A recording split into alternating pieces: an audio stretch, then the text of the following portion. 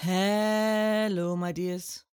My name is Joanna, and I welcome you to Johanna Taconis, the Deconstruction of CPTS podcast. In this episode, we will talk about why separating PTSD in categories, which I referred to as stages in the last episodes, is so important and needed for everyone involved. I had talked about why PTSD as a spectrum is a huge problem in episode 81, and this is the solution I came up with. A system of categories that tell the patients where they are, so they know what to expect and what they need. So let us talk about it. The system consists of the 5 categories I have introduced so far. Category 1 is soothe, sleeper trauma. Category 2 is ball bonbon trauma. Category 3 is ring donut trauma. Category 4 is cluster cotton candy trauma. And category 5 is sea urchin. We see PTSD starting at category 3. So I will stand by my original point that category 5 should be a different thing on its own and not belong into this grouping at all. But because of the DSM and official sorting, I feel like I have to avoid confusion. There will be continued tweaking and correction going on, as this is to be expected. There is no way I will get it all perfect on my first try, but as said before, the main direction is now clear. I will put up an exact list and chart with all the details and examples, which I am still working on. This will be put in the description of this episode, and I will tell you once it is finished. It is in need of more time. Some things might even change, but that remains to be seen. For now, we focus on why the categories are so important, as in that you know where you are at, what to expect, and know what you need. There are many advantages for being in a specific category. It does not only tell you where you are at, but also what you can expect.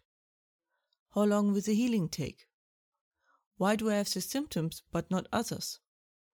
Like that other person that went through something similar. What do I need to expect? What do I need to look out for? There is also the thing that the categories escalate if not treated properly. It can even go so far that it turns into a higher category. Even if the original trauma would as a baseline not qualify for that. So mostly what comes with knowing where you are and what is going on is a peace of mind. These categories are there to help you visualize what you are up against.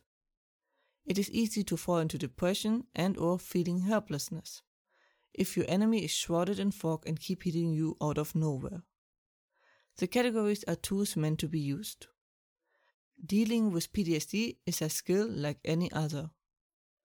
The right tools, practice, information and experience make it more and more easy, which helps also with future potential trauma and an improved mental health. Second, it lets you know what you need. This will not just help you with what to look out for while looking for a therapist, but also lets you know when someone is telling you absolute nonsense, which is sadly still pretty common, it seems. Knowing what you need helps you better communicate and negotiate it, and just gives you overall a better stance. There's also the matter that the different categories need different approaches or treatment, at least in some way. It also helps you to know where you should look for help. Often I heard of people getting advice because a problem sounds similar to another problem, but has completely different origins, which often leads to people getting on the wrong path and or walking in circles, which just drains them and leads to increasing frustration. Many I treated did a complete jump in their healing journey as soon as they were given the right keywords or pointers, which is why they are so important and crucial to getting healed. There are many plans for the future, and I will keep you posted. That was it for today's episode. I hope you found it helpful. Hope you are safe and well.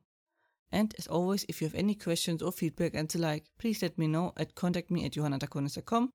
More information and transcripts you can find as usually under johannataconis.com/podcast. Information regarding therapy you can find under johannataconis.com/therapy. and links are in the description. I hope to see you next time. Watch yourself and have a wonderful time.